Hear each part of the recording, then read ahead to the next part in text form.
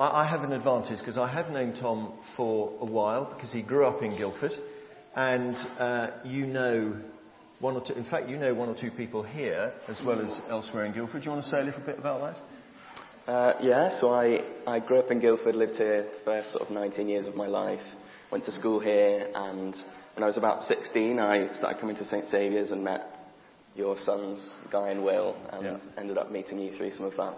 Yeah, I'm sorry about that bit. Yeah. I remember Tom as a relatively shy young man who indeed often came home with our sons Will and Guy and Johnny and Tom Selin as well. And he would be a regular piece of adornment on our sofa as they were watching films together. Goodness knows how many films you ended up watching, but it was, one or two, it was a lot, wasn't it? But the last time I remember seeing Tom was 6 weeks ago, 8 weeks ago, something like that. And he was on the main stage at the Royal Albert Hall, speaking at the HTB annual conference to, I think it's about 4,000 in Albert Hall. And then they were in HTB Brompton Road, Onslow Square. They were down in Brighton. So quite a few thousand people. So you went to university. Why the change? Where did that occur?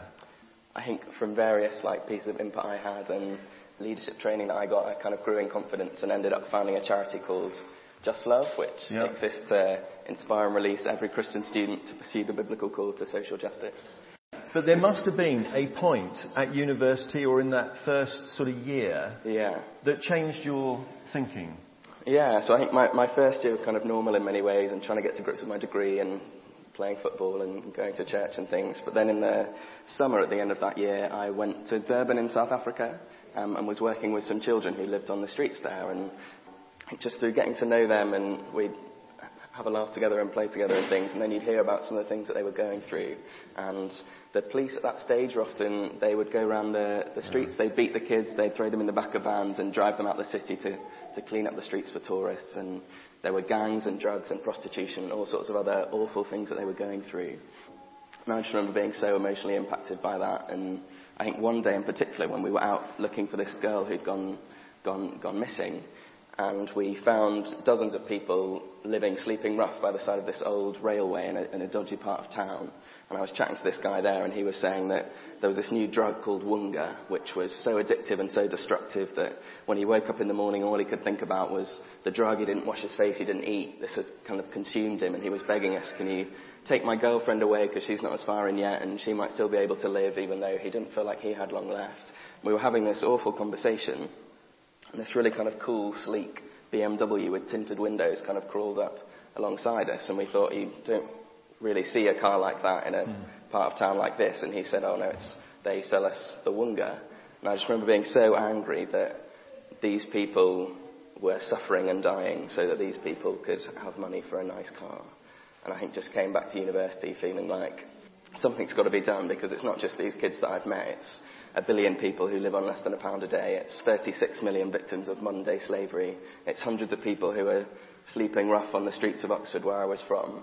And God said that each one of these people is made in his image and has their own story and their own dreams, and that true worship is to loose the chains of injustice, and justice and righteousness are the foundations of his throne, and whatever we do for the least of our brothers and sisters, we do for him.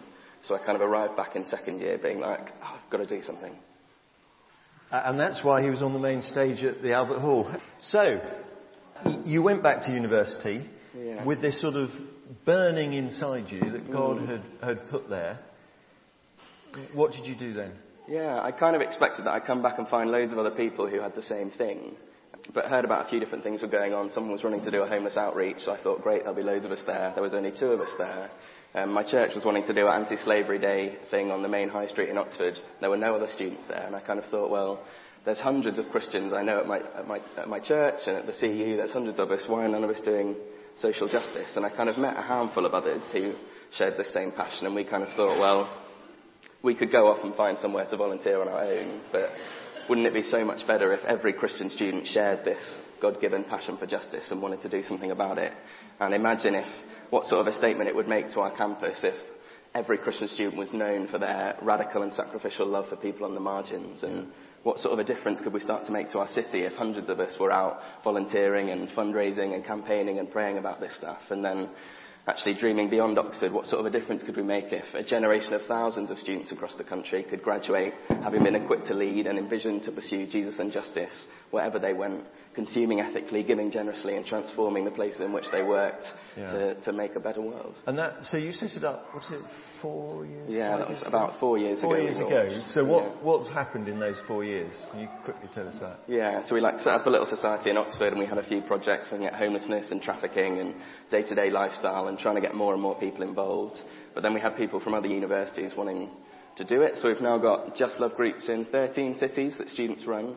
And they've run between them in the last few years more than 1,500 events, an aggregate attendance of more than 20,000 students. They've given about 14,000 volunteer hours in local communities and raised over £40,000 for other charities.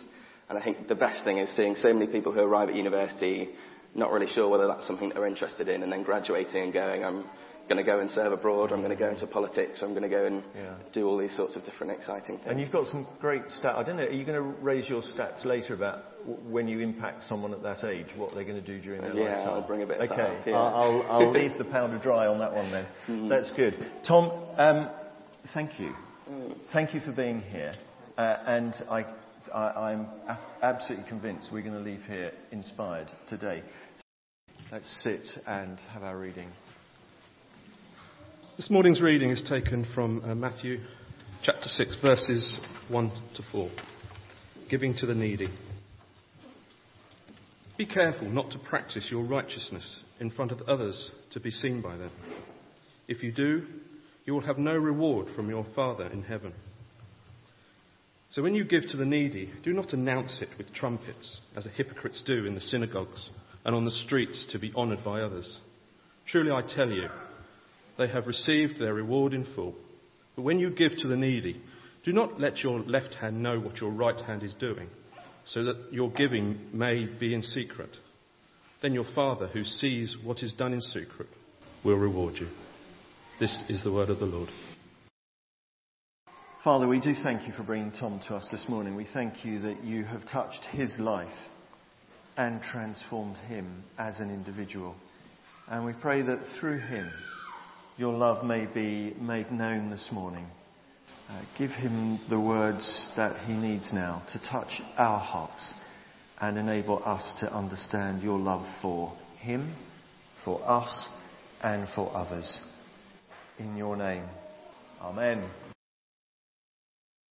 Thanks, David, and thank you for having me here.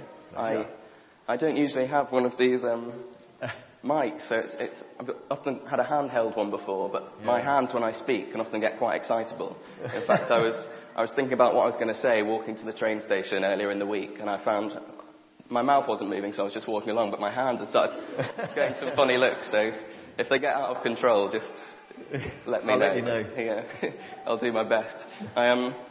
When David said they'd love me to come and speak and they wanted to talk about social justice, I was kind of half hoping for one of the big kind of rallying social justice passages, maybe Luke 4, where Jesus announces his ministry and says, the Spirit of the Lord's upon me because he's anointed me to preach good news to the poor, or something in Isaiah where God tells the Israelites that true worship is loosing the chains of injustice, sharing your food with the hungry, one of these big kind of go out and change the world passages. But instead it's a kind of secretive, don't let people know what you're doing, give in secret passage. And I thought, that's a bit of a different message to what I usually go for. And actually, I was thinking about some of the passages around it, and Jesus has just said before that you're the light of the world, so don't put the light under the bowl, but put your lamp on a stand so it shines before everyone. And I was thinking about other acts of generosity in the New Testament, and perhaps the banquet in Luke 14, I think, where Jesus says, actually, if you're throwing a dinner party, go out onto the streets, find the blind and the poor and the lame and the crippled, and invite them in, and it's kind of this big show of generosity, and everyone's involved, and it's very public.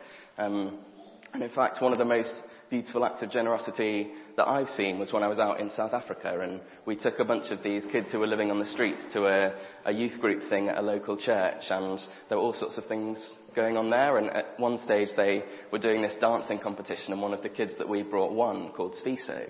And he won this huge slab of chocolate.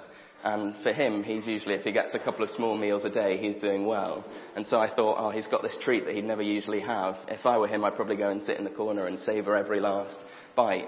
But he was so excited to have something to share that he started running around, breaking off squares, giving them out to everyone else. And this was a very public display of generosity, but still a very beautiful one.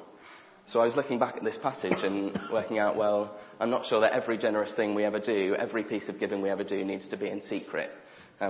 So why is Jesus saying it here? Maybe it's not telling us how we should give in every case, but it's telling us why we should give, or more specifically, why we shouldn't give, and that we shouldn't give out of self-promotion and self-glorification. And sometimes when we do something nice and generous and people are like, you're so generous, you're so wonderful, we love that, that's great to hear, but actually it's building us up and we're kind of doing it for ourselves rather than the people that we're giving to.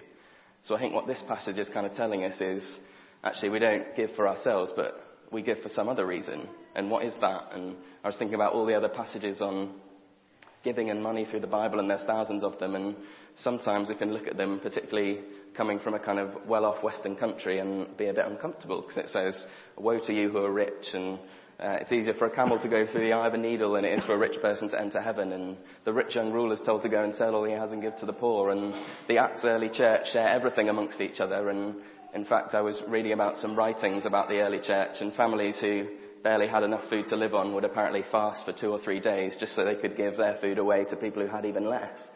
And so sometimes we can look at giving in the Bible and feel like it's a kind of nasty, kind of miserly, you can't have anything and you can't enjoy anything and you need to go and live in a cave and eat locusts like John the Baptist, and we can't enjoy the things that we have, and maybe we have to give out of this difficult moral obligation. But then actually there's loads of other passages that says that giving is joyful and cheerful and beautiful, and yes, it's a little bit painful and excessive sometimes because God wants us to give a lot, but actually he also wants us to do it with joy and excitement. And so, well, why does he want that? And I thought, well, if we want to understand why we give to the needy, we need to understand the wider picture of social justice and God's call to the poor through the whole Bible, because that's what's going to motivate us to want to go out and give, and possibly secretly or otherwise, depending on our motives. So I thought we'd look at social justice through the Bible, and it's something where, again, there's thousands of passages on it.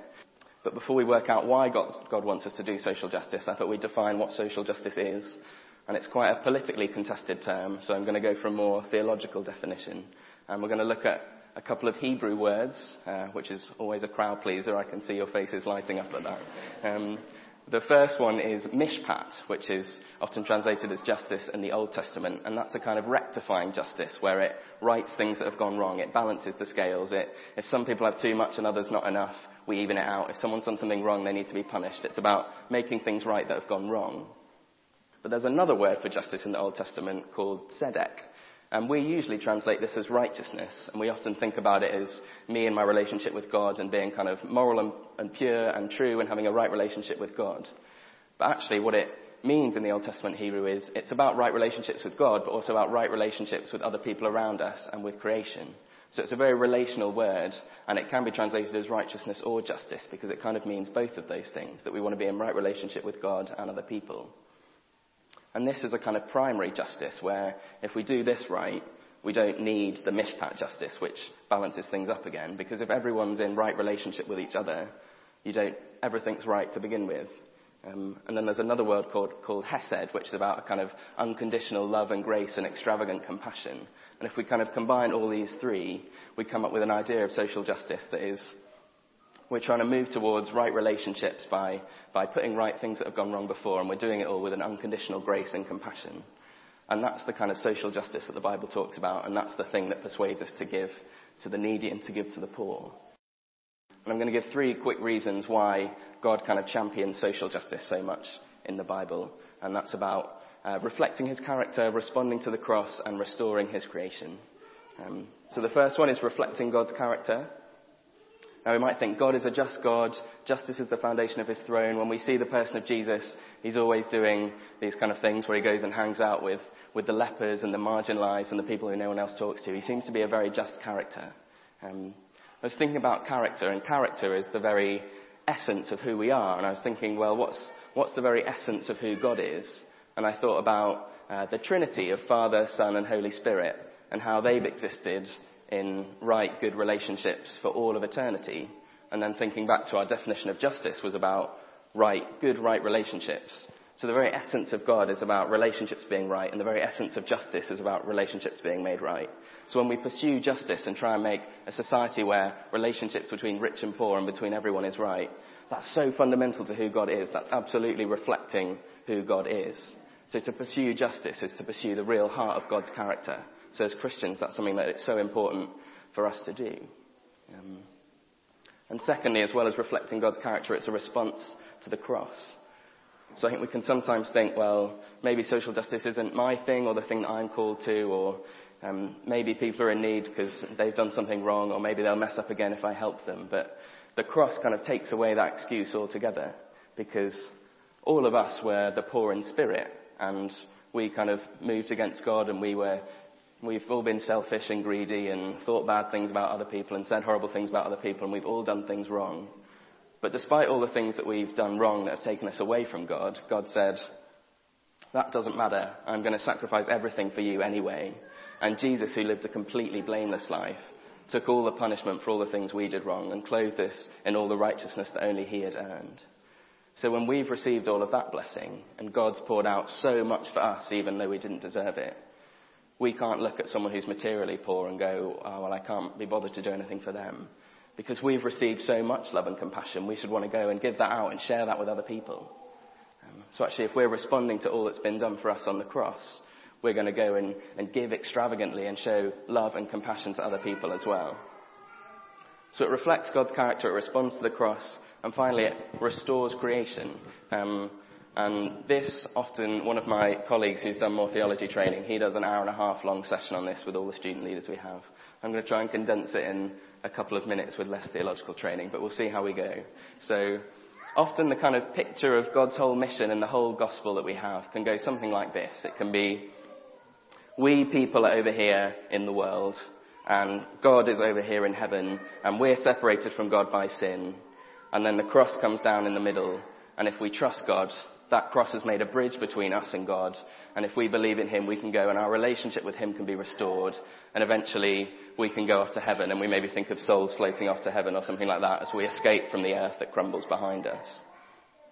But that seems difficult in light of a lot of the passages in the Bible, because Jesus always talks about the kingdom of God being at hand and the kingdom being near, and that we should pray for the kingdom to come on earth as it is in heaven, not just escape from earth.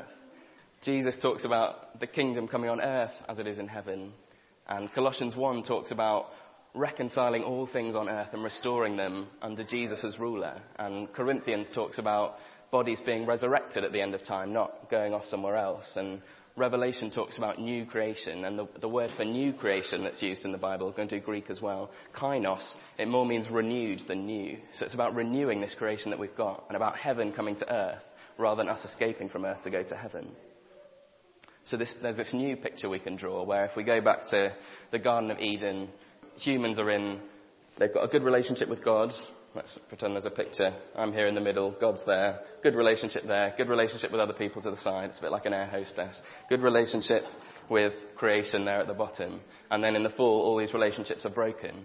But then the cross comes down, and it can fix all of these relationships. Yes, it can restore people to God, and we want people to be restored in their relationship with God, but also restores relationship between people and with the world as God eventually comes to renew everything, if that makes sense. So God's mission is not just about saving souls, but it's about restoring all things, of which reconciling to people to God is an important part, but social justice is also a really important part. So where does that leave us now? Because it's God who eventually does all of that stuff. What should we do in the meantime? Well, the Corinthians passage that talks about new creation and all of that stuff, it says, but you should give yourself now fully to the work of the Lord, because your labour in the Lord is not in vain. It's saying that the things that you do now are important because they're going in the direction of what God ultimately wants to achieve. That he'll use the good things that we do now, the restorative work, the social justice work that we do now, is really important because it points to what God will ultimately do, and it will be ultimately used by God in what he does. So a kind of holistic Christian mission looks like We want people to know about God, but we also want people to know the love of God and be restored in relationship to each other. And we want the earth to look more like the ultimate renewed creation that God will bring, where there's perfect peace and justice and every tear is wiped away and there's no more pain and suffering. We want to try and bring some of that now and point people towards that kingdom of God and what that looks like now. So that's the picture of social justice in the Bible, and that's why we want to give, because we're motivated to do so, because it reflects God's character, it responds to the cross, and it's part of that restoring of all things that he will ultimately do. So that's the kind of mentality that we want the students we work with to come away with, that social justice is a really important part of their faith and a really important part of God's mission. And we kind of want them to go and do all sorts of things with that. So I thought I'd share a couple of stories of what students have gone and done. In each of the 13 cities we have, groups will have a project that looks at local transformation. So they'll be looking at the local community. Are there homeless people that we can get to know and spend time with? Are there young people who are going through something difficult who we can work with? All sorts of different local issues. They'll look at global issues. What are the big issues of our time? Modern-day slavery, climate change, poverty. How can we campaign and fundraise and raise awareness and do something that impacts them? And they'll have something that looks at personal transformation. How can I become a more just person? What do my day-to-day decisions show about social justice and about God? How can I buy something that's been produced really ethically and where people have been paid fairly? How can I pray about justice? What can I give towards? How can I learn how to be a more just person? So that's kind of what each Just Love group looks like, but they all kind of engage with different issues, because we want the students to run these groups themselves and to own them and to develop as leaders and to give their own vision and their own passions into those groups. And that means you get all sorts of different projects happening. And as I said, there's been thousands of different events, so I probably won't go through them all with you now, or we'd be here a while, but I'll just share about a couple of things that have happened that really impacted me. And one of them was in Bath, where the Just Love Bath students were doing an event called Stand for Freedom, which we do with one of our partner charities, International Justice Mission. And they're a charity that kind of works against human trafficking and modern-day slavery. And what the Just Love students in Bath had done, they kind of took over a place in the town centre, and they had stalls and stuff out, and the students were there flyering. And they did a 24-hour-long event in that city centre to raise awareness amongst the people of Bath of modern-day slavery and human trafficking and some of the things that they could do, whether it was signing a petition to change a law about it, or whether they changed some of the places they bought things from so that slavery was no longer in supply chains. And while they were doing this event, a couple of the girls in that group, Rachel and Beth, had gone off to get some food. And while they were walking off, they met this homeless man called Alex on the streets of Bath. And they started chatting to him and said hi to him and eventually bought him a meal and sat down with him. And it turned out they had a really difficult conversation, because he said, I've got a knife in my bag and I'm going to go and end my life this evening. And they didn't really know what to do, but they kept chatting to him and they said, well, why don't you come and just hang out with us for a couple of hours? Because we're going to do some praying and worshipping in the town square in the city centre. And he said that he kind of had a faith one day before he ended up on the streets 10 or so years ago, and said he'd come and join them for a bit.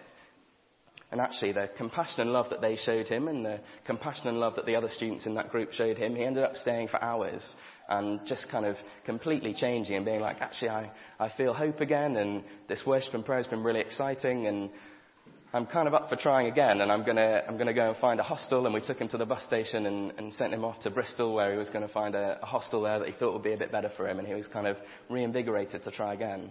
And so the students kind of literally on that evening saved a life. And I thought that was just amazing. That wasn't even what they set out to do. They were raising awareness of human trafficking. But because of the type of people that they were, and the fact that they stopped for the people they saw and showed compassion, changed someone's life. But you can also see things happen on a really big scale if you have that kind of mentality. So some students in Durham, they read about homeless women and vulnerable women. They had no sanitary items, and they needed to get them. So they said, we're going to set up a donation space for that, and we're going to encourage other students to donate sanitary items, and we're going to share them with local homeless shelters and hostels around Durham.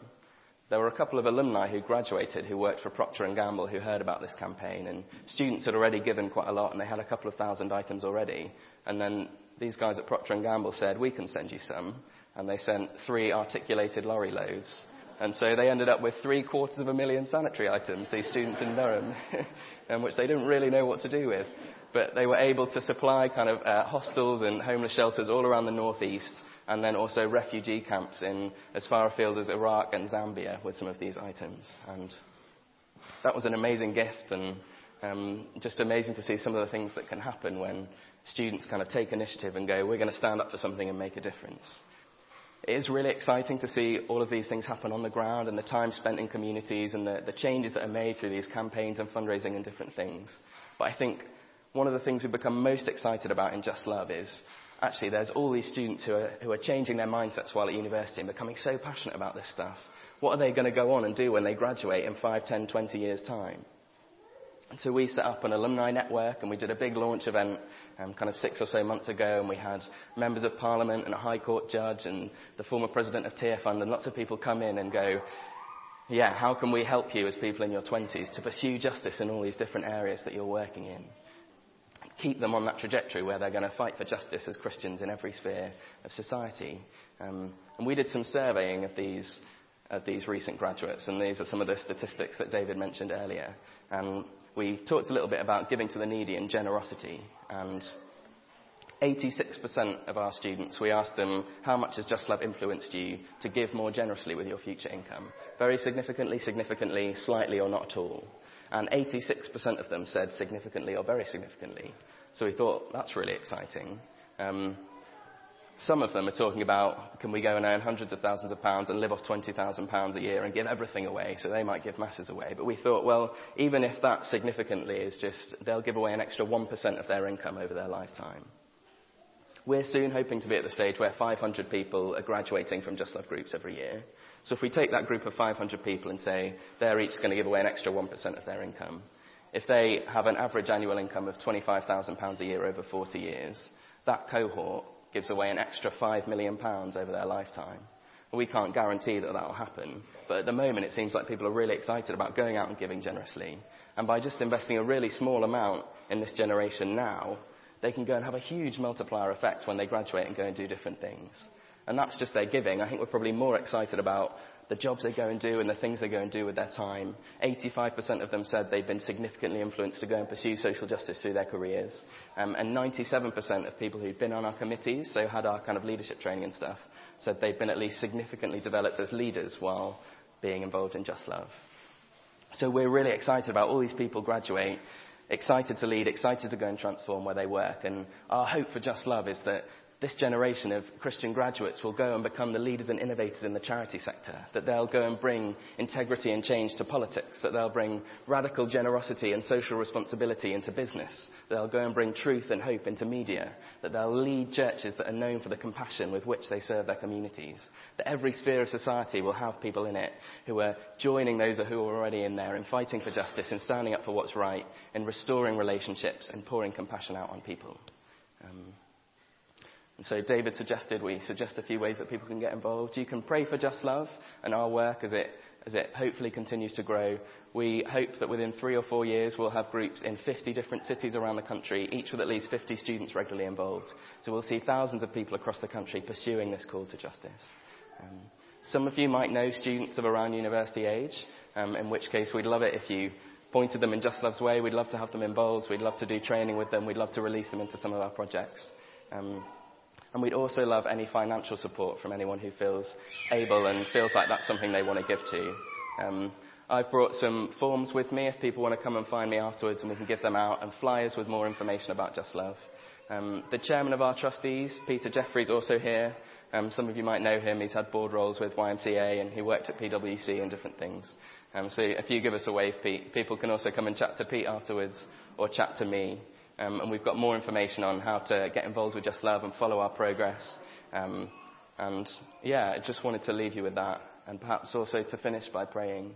And we pray that regardless of whether or not anyone hears about Just Love again or stays involved with that, I pray that we'd all be part of a global church that is known for the compassion with which they serve their communities, that does give to the needy and that pours itself out on behalf of others, and that we'd be able to show your love to the world. Amen. Tom, thank you very much. You've left your Bible.